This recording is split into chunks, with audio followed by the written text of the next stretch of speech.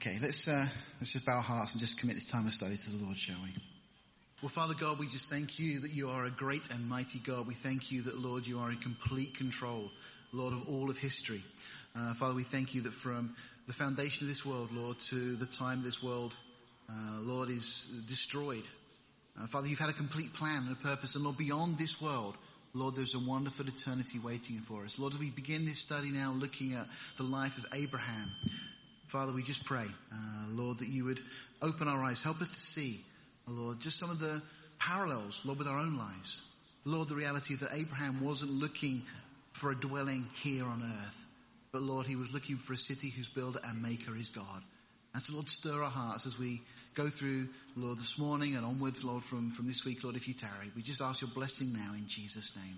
Amen. Okay, so we've been going through, looking right from the beginning of the book of Genesis, the creation, of course, the first couple of chapters.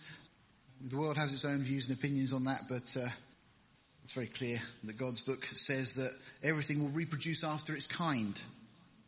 Man's book, Darwin's book, says things reproduce other than their kind. And when we go out in the world, what do we find? God's book wins every time. Bible is true. The word, it says of itself, thy word is true from the beginning. And it really is, and we can trust it. We've seen the fall of man. The predicament we're all in now because of man's desire to go his own way. And we live in the consequences of that right now.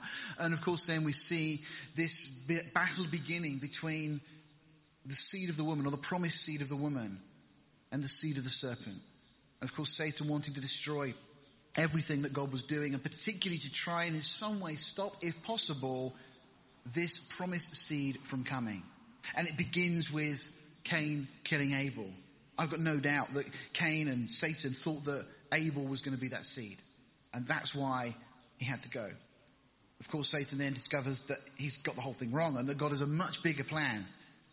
And he goes on and we get to the time of the flood. And the reason that God brings the flood is to wipe out a satanic attempt to stop the seed coming. We then went on and we've been looking in the last couple of weeks at the Table of Nations and the Tower of Babel and how the devil was effectively trying to lay down a smokescreen, bringing in false religion, idolatry and false worship of the planets and these things we were looking at last week. And of course all of those things to try and keep people from the true seed.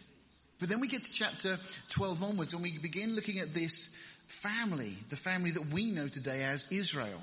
It's the family of Abraham and his descendants. Abraham, Isaac, Jacob and Joseph. And these four characters now will make up the rest of the book, which is why often commentators divide the book into these two halves. Both so important for us. But before we go on, before we start to jump into chapter 12, there's something else. Because there's, in between all of this, I believe, a divine challenge.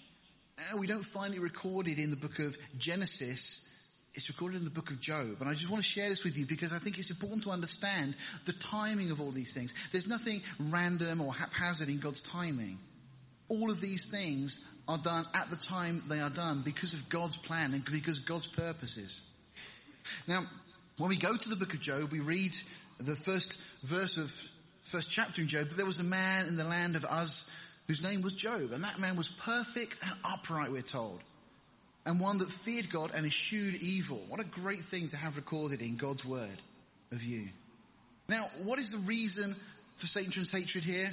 Well, I think it's quite simple. You see, he's already encountered one individual that we're told was effectively just and perfect. Perfect in his generations, genetically pure. Someone who was right with God. That being Noah. And look at the problems that caused Satan's plan. And now somebody else that the word of God is telling us have been identified, certainly in the heavenly realms, as somebody who was of upstanding with God, somebody who sought God with his whole heart. Feared God, eschewed evil. And no doubt that Satan had a particular hatred because of this individual and maybe wondering what problems that Job might cause him. Remember that Satan doesn't know everything. He's not like God. He doesn't know the end from the beginning. He's learning as he goes of what God's plan is and so on. Now, unwittingly, what we see in the book of Job is Satan masterminding his own failure. This is incredible because we go on and we jump to verse 6. It says, there was a day when the sons of God came to present themselves before the Lord and Satan came also among them. Now, Revelation 12 verse 10 says that Satan is the accuser of the brethren. That's what Satan does. Just accuses us, tries to lay blame. Of course, we know that our sins have been washed away. Jesus on the cross cried out that wonderful Greek word tetelestai. It means paid in full. It's translated often as it is finished. But it is finished. It's paid in full. All our sin is done and dusted. Satan has got nothing that he can lay to our charge. The other interesting thing is this phrase here, the sons of God. And just a quick mention, we have talked about this before, but in Hebrew it's this B'nai Ha-Elohim. It's this direct creation of God. And we see it a number of times. It's used of the angels in Genesis 6, also at the end of Job as well as here. It's used of Adam in Luke 3:38. And it's used of all believers in 1 John and also in 1 John chapter 3. It speaks there of this new life that we have in God, that we have been given the power to become sons of God. Well, we read on. So Satan and the sons of God, the angelic realm, are presenting themselves to God. And Satan said, the Lord said unto Satan, whence comest thou? Satan answered the Lord and said, from going to and fro in the earth and from walking up and down in it. It's just an important point here that Satan is, as we've already been talking and praying this week, Satan is the God of this world for now, and it's his power that we're seeking to break. You see, Psalm 24 verse 1 tells us the earth is the Lord's and everything in it. But you see, God has allowed, for now, Satan dominion over the earth. It was given to Adam, but Satan deceived Adam and usurped Adam's position and took that title of the earth. And there's a number of scriptures that we can look at that tell us this. Again, Adam, we're told in Psalm 8 verse 5, effectively there we're told that Adam forfeited his right to the earth. 2 Corinthians 4:4 and various other scriptures tell us that Satan is now the God of this world. When Jesus in Luke 4 is tempted in the wilderness, Satan offers Jesus the kingdoms of the world. Jesus doesn't turn around and say, well, you can't do that, they're not yours. Jesus acknowledges that for now that is Satan's prerogative. But Jesus doesn't take the shortcut. Jesus knows that they will eventually be his, that Jesus will be the one who will rule over the whole earth, but it will be done in God's way, in God's timing. Verse 8, and the Lord said unto Satan, as I consider my servant Job, there is none like him in the earth, perfect and upright. Again, a man that fears God, eschews evil. And we go on, and then Satan answered the Lord and said, does Job fear God for naught? Job is kind of challenging here. Hast thou not made a hedge about him and about his house and about all that he has on every side? Thou hast blessed the work of his hands, and his substance is increased in the land. See, Satan is saying, well, it's not fair. Of course he loves you. Look what you've given him. See, really, it's Job only fears you because you protect him. And that's the challenge that Satan brings. And by the way here, just as we're told in James 1:17, Satan actually confirms that blessings do really truly come from the Lord. Every good gift comes from God. But then Satan puts this challenge forth and says, but put forth thy hand now and touch all that he has, and he will curse thee to thy face. Satan's kind of making a gamble here. And the Lord said unto Satan, okay, effectively, behold, all that he has is in thy power. Only upon himself put forth thine hand. So Satan went forth from the presence of the Lord. You see, again, Job only serves God for the benefits. That's the challenge that Satan is laying forward. You know, this is a challenge to the age-old issue of free will. Do we serve God because we choose to serve God, or do we serve God because we have no other option but to serve God because God has predestined and that's the case? You see, free will has to be required if there is to be true love. You see, if we don't have a choice in the matter, if God has predestined that we have no other option, well, then it's not love. It has to be of our own volition that we want to seek and serve and worship him. And Satan knows that all too well. Now, when we come to chapter 2, Satan having failed miserably in round 1, because remember what Job says, naked I came from my mother's womb, naked I shall return. The Lord has given, the Lord has taken away, blessed be the name of the Lord. That's Job's response after he loses everything. He doesn't curse God, he just carries on worshipping God. Satan loses spectacularly round 1. So round 2, Satan comes again and says, well, yeah, but okay, but if I can touch his life, well, then he'll curse you. Verse 6 says, and the Lord said unto Satan, behold, he is in thy hand, but save his life. In other words, okay, you can touch him physically, you can affect his life, but you're not allowed to kill him. That's the condition. Now, if Satan loses the argument this time, he loses the argument for all time. You see, if a man or woman can love God simply because God is God, then Satan's claim that a man only loves God because of the blessings and protection is shown to be false. And that is the challenge that we have here. And it's a challenge to God's plan of redemption. And it has to be settled in the courtrooms of heaven, as it were, once and for all. Now, I think this is kind of like a missing piece of the jigsaw that so often we read through Scripture, we don't quite understand why we have the book of Job. A lot of people talk about the book of Job as giving us an answer to the problem of suffering. I don't think it's intended to do that. The book of Job is showing us this incredibly important challenge that is placed before God. People kind of miss the importance of chapter 1 and 2 and then focus upon all the rest of the book. And there's some good things, some great things that come out of the study of Job. I remember when we came down here, Joe and I, the first book we talked through, the first book I taught through as pastor, was the book of Job. And I remember speaking at a pastor's conference, and they said to me, or talking to a friend at another pastor at a pastor's conference that year, and they said, "How are you getting on?" And I said, it's okay. I said, "It's tough, it's hard. There's lots of challenges." And they said, "What are you teaching through?" I said, "The book of Job." And they went, "Whew." They said, "You know, God will make you live through the book you're teaching." I said, "Really?" I said, "Yeah." And they said, "That's why I started with Song of Songs." I'll let you think that one through. Okay, God's plan of redemption depends on man being a free moral agent, capable of accepting or rejecting. You know, and if we're coerced into accepting salvation, which is in a sense what Satan is suggesting here, it wouldn't be a free choice. You see, God would not be justly able to claim the restoration of the Edenic relationship, that relationship that was established in Eden, that we read about at the end of the book of Revelation, that God restores, that God's walk with man will be restored. You see, if this can't be settled, then God can't claim that. You see, and it had to be settled also before the cross.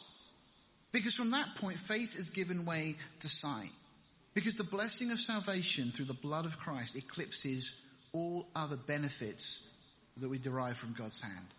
You know, whatever benefits we have in this life, salvation is infinitely greater than any of those things. Now, of course, there are people still that do not believe, even though Jesus has risen from the dead.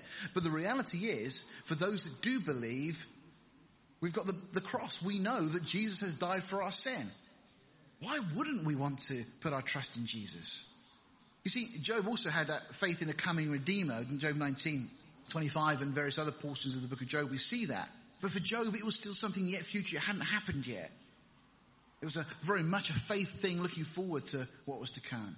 So really, the book of Job summarizes direct attack by Satan on the plan of redemption. If man can be shown to only love God for the blessings, then redemption is a farce. And by the way, redemption is to restore and to purchase back.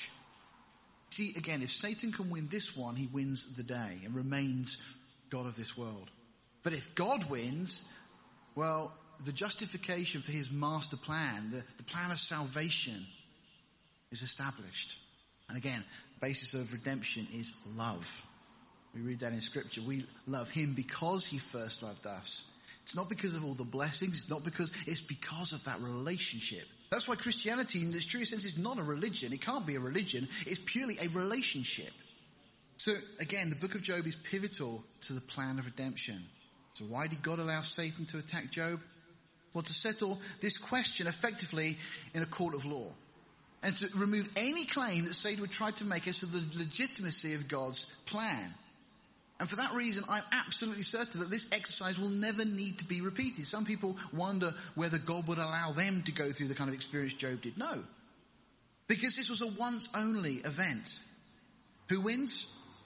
God. Spectacularly. See, God is justified. Job is vindicated. Satan is defeated. Wayne Jackson in his commentary says this. He said, the book defends the absolute glory and perfection of God. It sets forth the theme echoed in Psalm 18:3. I will call upon the Lord who is worthy to be praised. God is deserving of our praise simply on the basis of who he is, apart from the blessings he bestows. Satan denied this, but Job proved him wrong. Go, Job. Looking forward to getting to heaven and meeting him, aren't you? Just imagine the conversations we can have with these people that have gone on before us, people we read of in Scripture.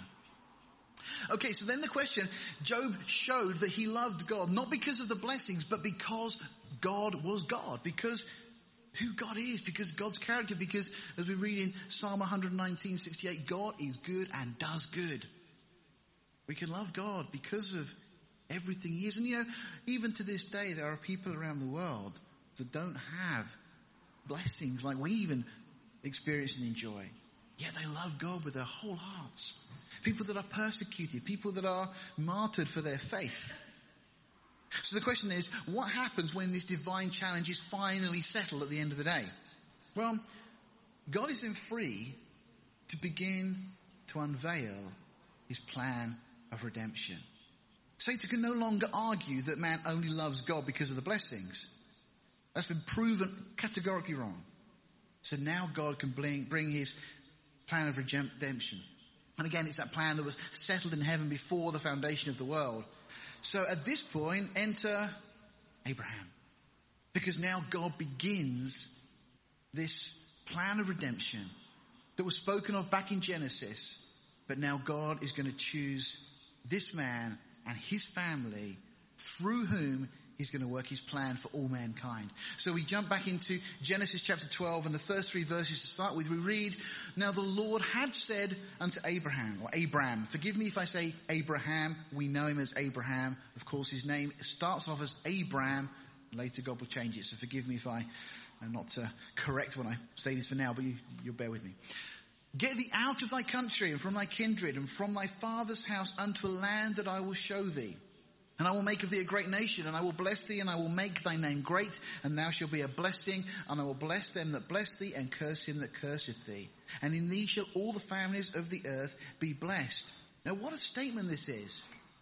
Abraham suddenly has God come and visit him. And Abraham, bring you back up.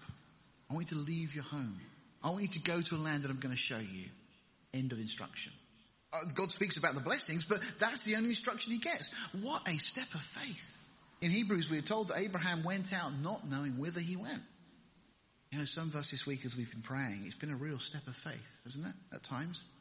Sometimes you think, can I do this? Can I even pray this prayer? Well, the Lord calls us to take these steps of faith. We're to walk by faith, not by sight. And Abraham is a great example of that to us. What his friends must have looked on and thought, what are you doing, Abraham? Where are you going? I don't know. But you're packing all your family up. Yeah? Where are you going? Well, God's called me to go. Well, which God? No, the God. What do you mean, the God? Because again, in his culture, the Chaldees, they worship a multitude of different gods. Even that early after the flood. And we were looking a little bit about that last week, how they started to worship all sorts of things, including the planets and so on. So Abraham now says, no, the one true God has called me to go. And Abraham's dad says, okay, well, I better come with you. So packs up his stuff and they go as a family.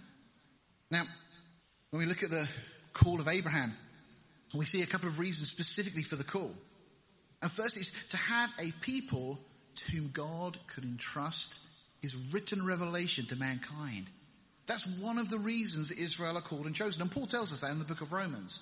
It was to Israel who were given the scripture. And their job was to faithfully pass it down as they have done. It was also to have a witness to the one true God in the earth in the midst of the nations. I mentioned a moment ago, the other nations, it was full of idolatry and paganism already, even by the time of Abraham. But Israel were to stand out. Israel were to be God's. Effectively a light in the darkness of the Gentile nations. And the final thing was to provide a safe way for the Messiah to come into this world at the appointed time. We read about this very much in Revelation chapter 12. We find we have this woman in Revelation 12. Typically some people refer to her as the mystical Eve, or again, it speaks of the seed of the woman. It's this woman. And this woman is clothed with the sun, the moon, and the 12 stars. That's a picture of Israel from Joseph's dream. We'll see that later in our study of Genesis if the Lord tarries. So that seed of the woman was clothed with Israel. Why? For protection. to ensure safe delivery of the Messiah. Revelation 12 makes it very clear if you look into a study of that chapter. But I want to talk something else quickly before we get back into the text, because Scripture speaks of 3 vines. And it all stems around this time historically that we start to see these things. You see, vines, we know, produce fruit. But that could be either good fruit or it could be bad fruit. Israel are spoken of in Scripture as being a vine that God called into being. Babylon, for want of an expression that encompasses a lot, we're told in the book of Revelation, also are another vine, a false vine. And then Jesus Christ, who is the true vine. Now, it's interesting when we look at these 3 vines and we do a study through Scripture, because Israel were to be a witness to the nations, testifying to the God of Abraham, Isaac, and Jacob. That's what they were to do. And through this vine, the nations were to come to know and fear the one true God. That was Israel's purpose.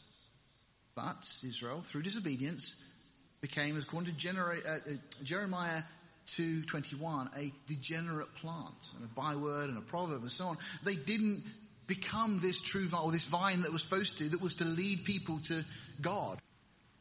And rather than being a witness, they actually bring God's name into disrepute. And the Jewish religious leaders still thought, of course, that they were the only way to God. And you see that even in Jesus' day, they thought it was through Israel, through the law, through their ceremonies and so on. But there's also this false vine of deception, spoken of in Revelation 14:19, as I mentioned. It's the Babylonian vine, for again, want of a better expression. And it's the epitome of all false religion in the earth. It's ultimately going to unite all religion under its banner. It promises a way to spiritual security that's not offensive, that's politically correct, and all these kind of things we hear of today. But it will ultimately lead to destruction.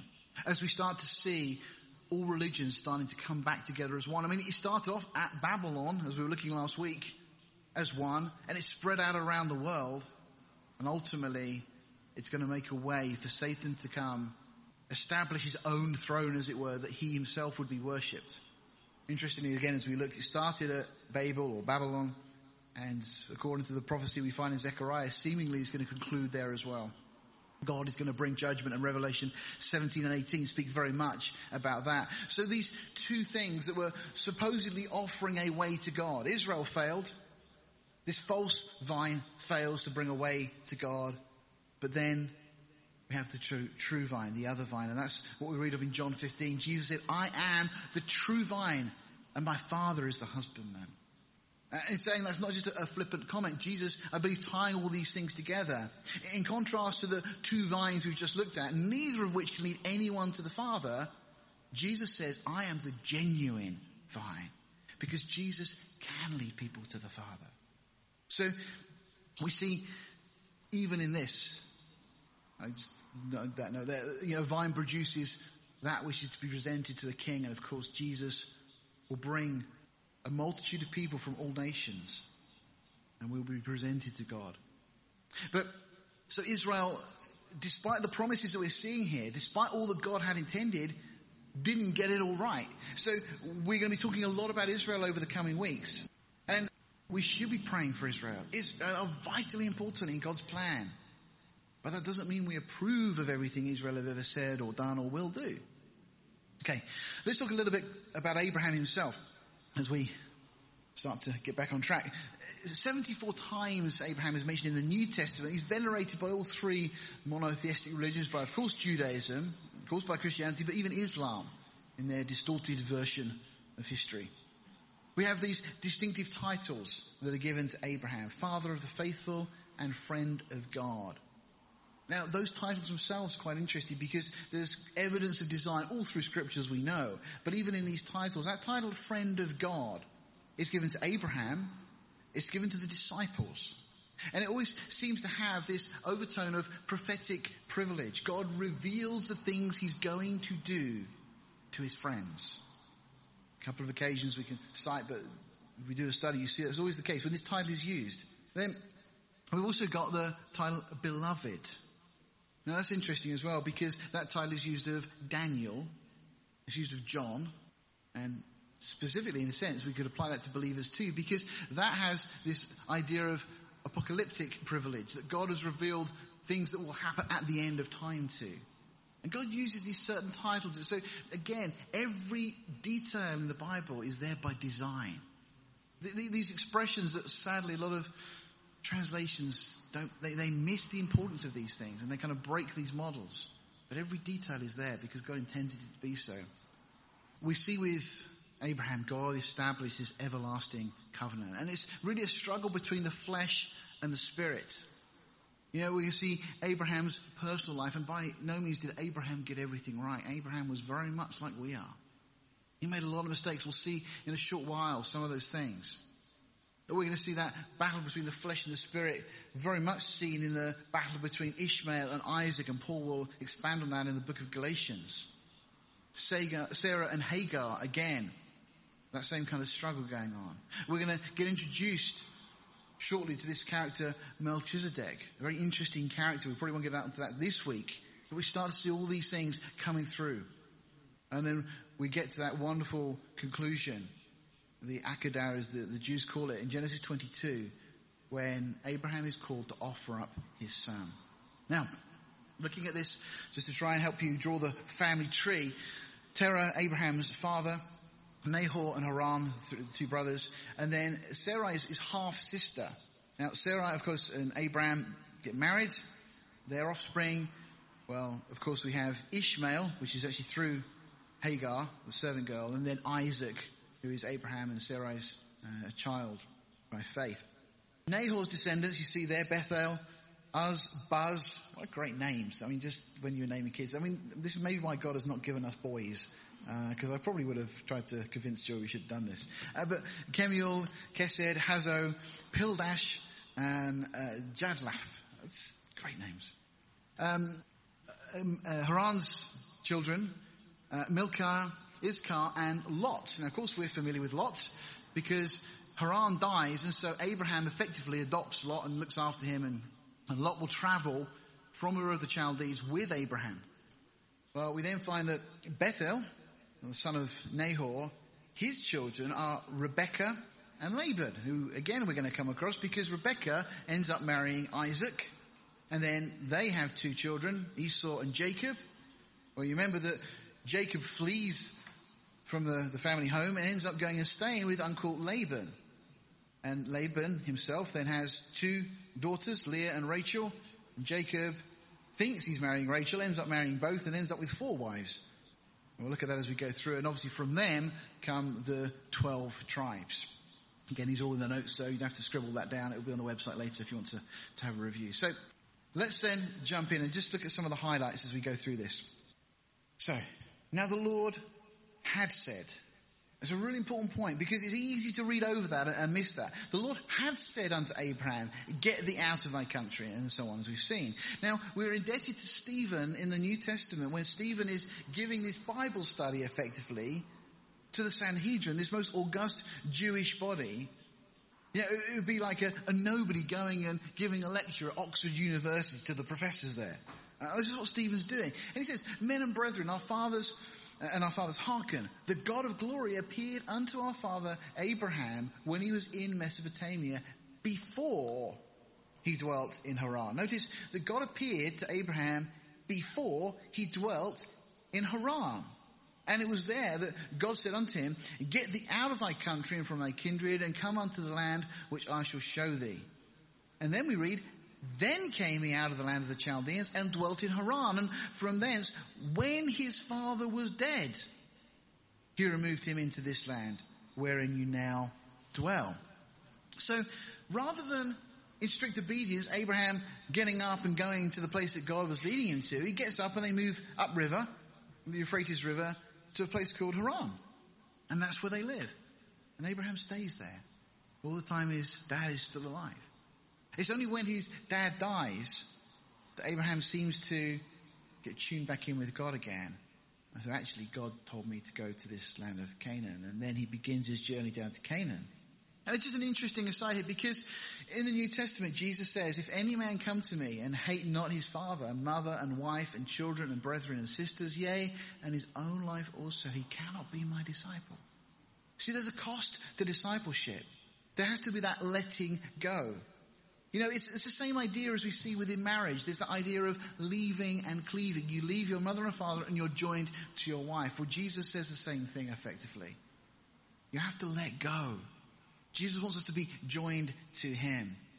There's a beautiful picture in terms of discipleship with the way the Jews do it. They had for their 5 to 12-year-olds, they're taught to learn by reading and writing the Torah. That's from age 5 to 12. It's referred to as Bet Sefer. And then you get to the Bet Midrash, which is from the age 13 to 15. And the students that have been identified as being gifted then get to go on and learn the rest of, as we would have it, the Old Testament, the Tanakh, for the Jews. But then for most of the Jews, that's it, schooling's over. They'll go out and they'll learn a trade from there. But the very best of the best, from age 15 on, will be chosen by a rabbi to become a Talmudim or a disciple. And it's a real privilege to be in that position, to be called and chosen by a rabbi. And only the very best would have that opportunity. And if you were given that opportunity, you wouldn't hesitate to leave behind everything else you had and to go and follow your rabbi. Well, that, of course, speaks of us. That we have been called to leave everything else in this world. We were singing earlier on, I let go of all I have just to follow you. And then that song again, I love the words. When I finally see your face, I will say, you were worth it all. Not it was worth it, but you, Jesus, will be worth it all. Whatever else we've lost, we've found in him. In John 15 we read, henceforth I call you not servants, for the servant knoweth not what his Lord does. But I have called you friends. Remember I said this earlier, that title of friends, given to those to whom the Lord reveals. For all things I have heard of my Father I have made known unto you. And Jesus says, you have not chosen me, but I have chosen you. I just pause there for a second. Doesn't that make you feel so overwhelmingly blessed and privileged? That our rabbi has come and chosen us to follow him. And notice what he says. And he's ordained you that you should go and bring forth fruit. And that your fruit should remain. That whatsoever you ask the Father in my name, he may give it you. Again, with the week that we've just had, what a great verse to have in mind here. That you've been chosen. And you've been appointed to bear fruit. That's what God wants of us. And God said, go ahead and ask. Ask for our unsaved loved ones. Ask for our friends, for our colleagues. And whatsoever you shall ask of the Father in my name, in the name of our rabbi, in the name of the one that has chosen us and appointed us, he may give it you. God says to Abraham, again, I will make of thee a great nation. I will bless thee and make thy name great, and thou shalt be a blessing. And I will bless them that bless thee, and curse him that curseth thee. And in thee shall all the families of the earth be blessed. Now you may not see it there, but there's actually 7 specific things that are highlighted. Let me put it in a simpler way to see it. These are unconditional promises that God gives. Firstly, number 1, I will make of thee a great nation. I mean, this is a great verse even just to witness to the world with, because God has done that. From this one individual, God has made a great nation that has survived through incredible persecution and turmoil and so on. But they are still an identifiable ethnic group of people today. God says that I will bless thee. Well, what a true statement of the Jews. How many people have had a hatred because of the blessings that God has given to the Jews? God says, I will make thy name great. Thou shalt be a blessing. All these things, we could look at it from a prophetic aspect and see that God has done all of these things. And I will bless them that bless thee. Well, that's something we've seen. And we pray for Donald Trump and the American administration as they stand with Israel. We pray that our own government will have the wisdom to stand with Israel, the only democracy in the Middle East. But we're also told that God will curse him that curseth thee. And again, that in thee shall all families of the earth be blessed. And we know that to be true because we are here this morning being recipients of that blessing because of one of Abraham's descendants, a Jew by the name of Jesus Christ, who was also God. See, God's contract is still intact. It was an unconditional covenant. We'll look at details over the coming weeks of this. But as a result of this, the nations are to be judged on how they have treated Israel. The passage that some people misunderstand in Matthew 25, it speaks of the sheep and the goats. It's speaking of the nations of this world at the time of the second coming, that Jesus will judge depending on how they have treated his brethren. And this contract also foresees the blessing of the family of the entire earth. And again, before the throne of God, we see in Revelation 5:9, peoples of all nations and kindreds and tongues. We see the fulfillment of that blessing. So Abraham departed as the Lord had spoken unto him, and Lot went with him. And Abraham was 75 years old when he departed out of Haran. Now, we're told he was 75 when he leaves Haran. So he's left Ur of the Chaldees, he's gone to Haran. He's 75 when he leaves, is what we're told here. Now, the critics love to jump on this and tell us there's a contradiction. So just in case you hear this, let me just tell you that it's not a contradiction at all. Critics love to work either by normally deceit or by ignorance. They're two chosen methods. Verse 26 of the previous chapter, Genesis 11, we're told there, Terah lived 70 years and begat Abraham, Nahor, and Haran. So people start to look at this and say, well, there's a mathematical problem. Because we're then told in verse 32, the days of Terah were 205 years and Terah died in Haran. Okay? So the problem we've got, if Terah had Abraham when he was 70 and dies when he's 205, Abraham would have been 135 when he left for Haran. And we don't know how long he stayed in Haran before going off to Canaan. As I say, let's see, there's a mistake in the Bible. No, not at all.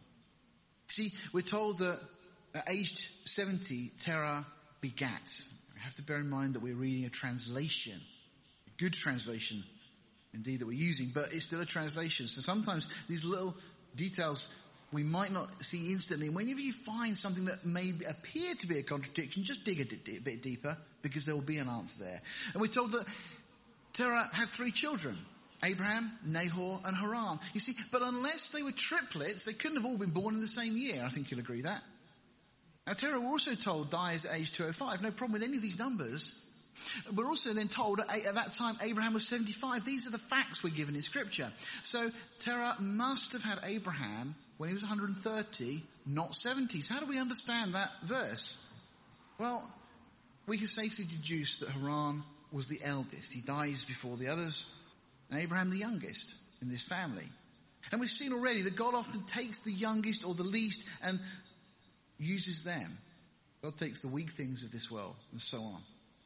And as is consistent with Scripture, we've already mentioned this in our study of Genesis, Abraham is placed first in the list in Genesis 11:26 because he's the one that we're going to focus on. So really the way to understand this is when Terah was 70, he began to begat, if that makes sense. That's when he started having his children, who were in reverse order, Abraham, who we're most interested in, Nahor, and Haran. The verse is not giving us the age of Terah when each of the children were born, just the age at which he started to begin his family. No problems at all. So Abraham departed as the Lord had spoken to him, and Lot went with him, as we've seen. Abraham was 75 years old when he departed out of Haran. And Abraham took Sarai, his wife, and Lot, his brother's son, and all the substance that they gathered, and the souls that they'd gotten in Haran, and they went forth into the land of Canaan. Into the land of Canaan they came. So Abraham makes this journey now down to the area that we know today as Israel. And Abraham passed through the land unto a place of Shechem, as we know it. Shechem, how it's spelled here, but Shechem, the same place that Jacob would later come and reside for a while with his children. Unto the plain of Moreh. And the Canaanite was then in the land. And the Lord appeared unto Abraham and said, Unto thy seed will I give this land.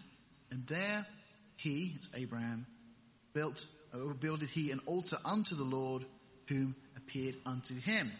Notice this, at this point Abraham builds an altar there.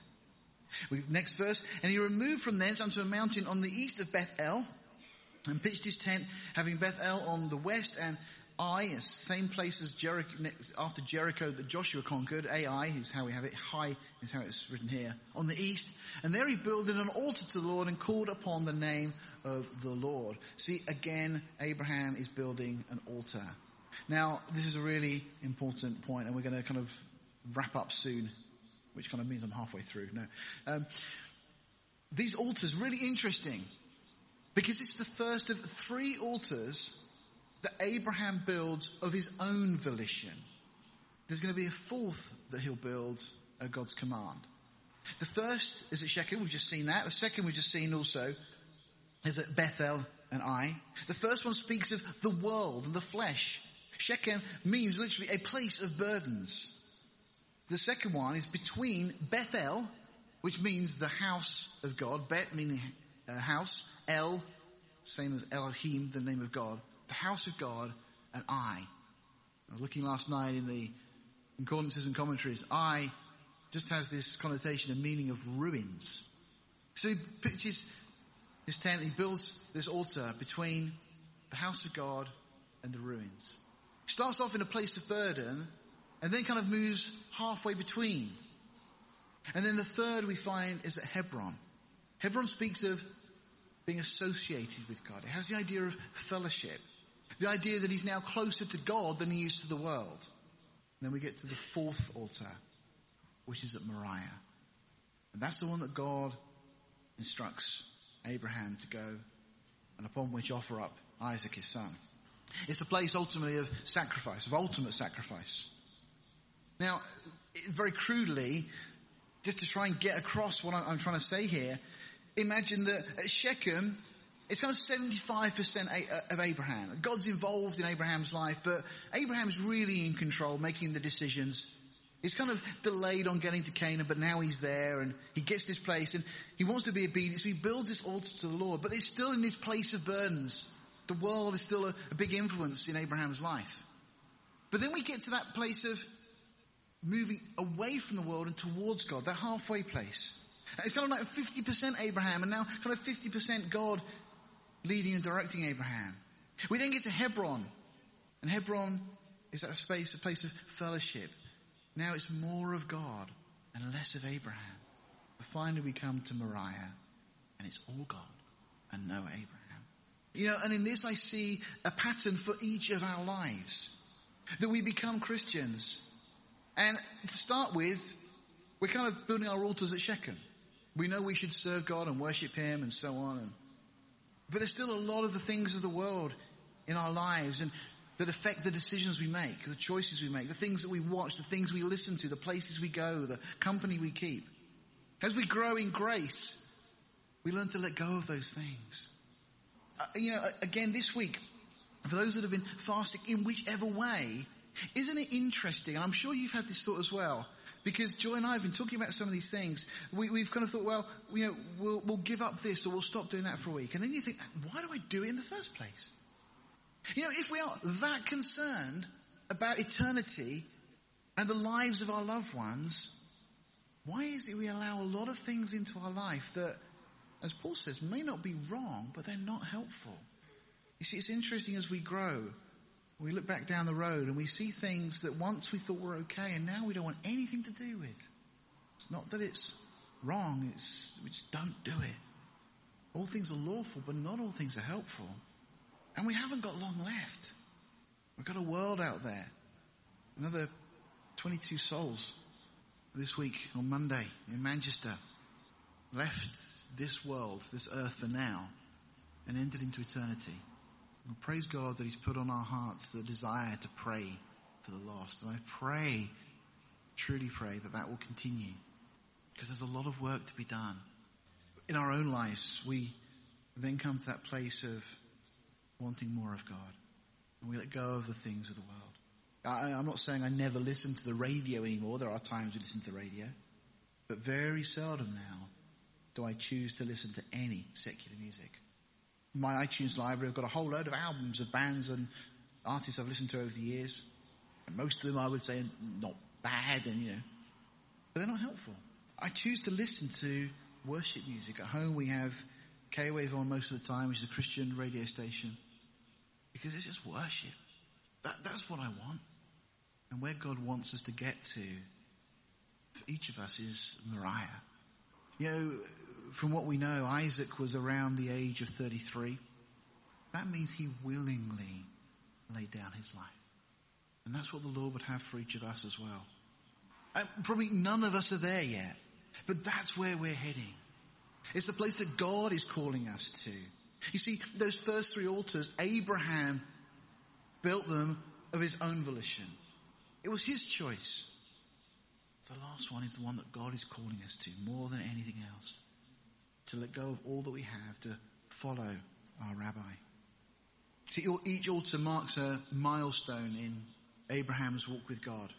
Each altar sees Abraham moving more from his self-sufficiency to dependence on God. The altar was a place of sacrifice, and I'm pretty sure that blood would have been shed on each of those altars. We know for a fact it was on the last one. God said of that last one that he would provide himself a lamb. And of course, ultimately, Jesus was that lamb that was shed in our place. It was all of God, not of us.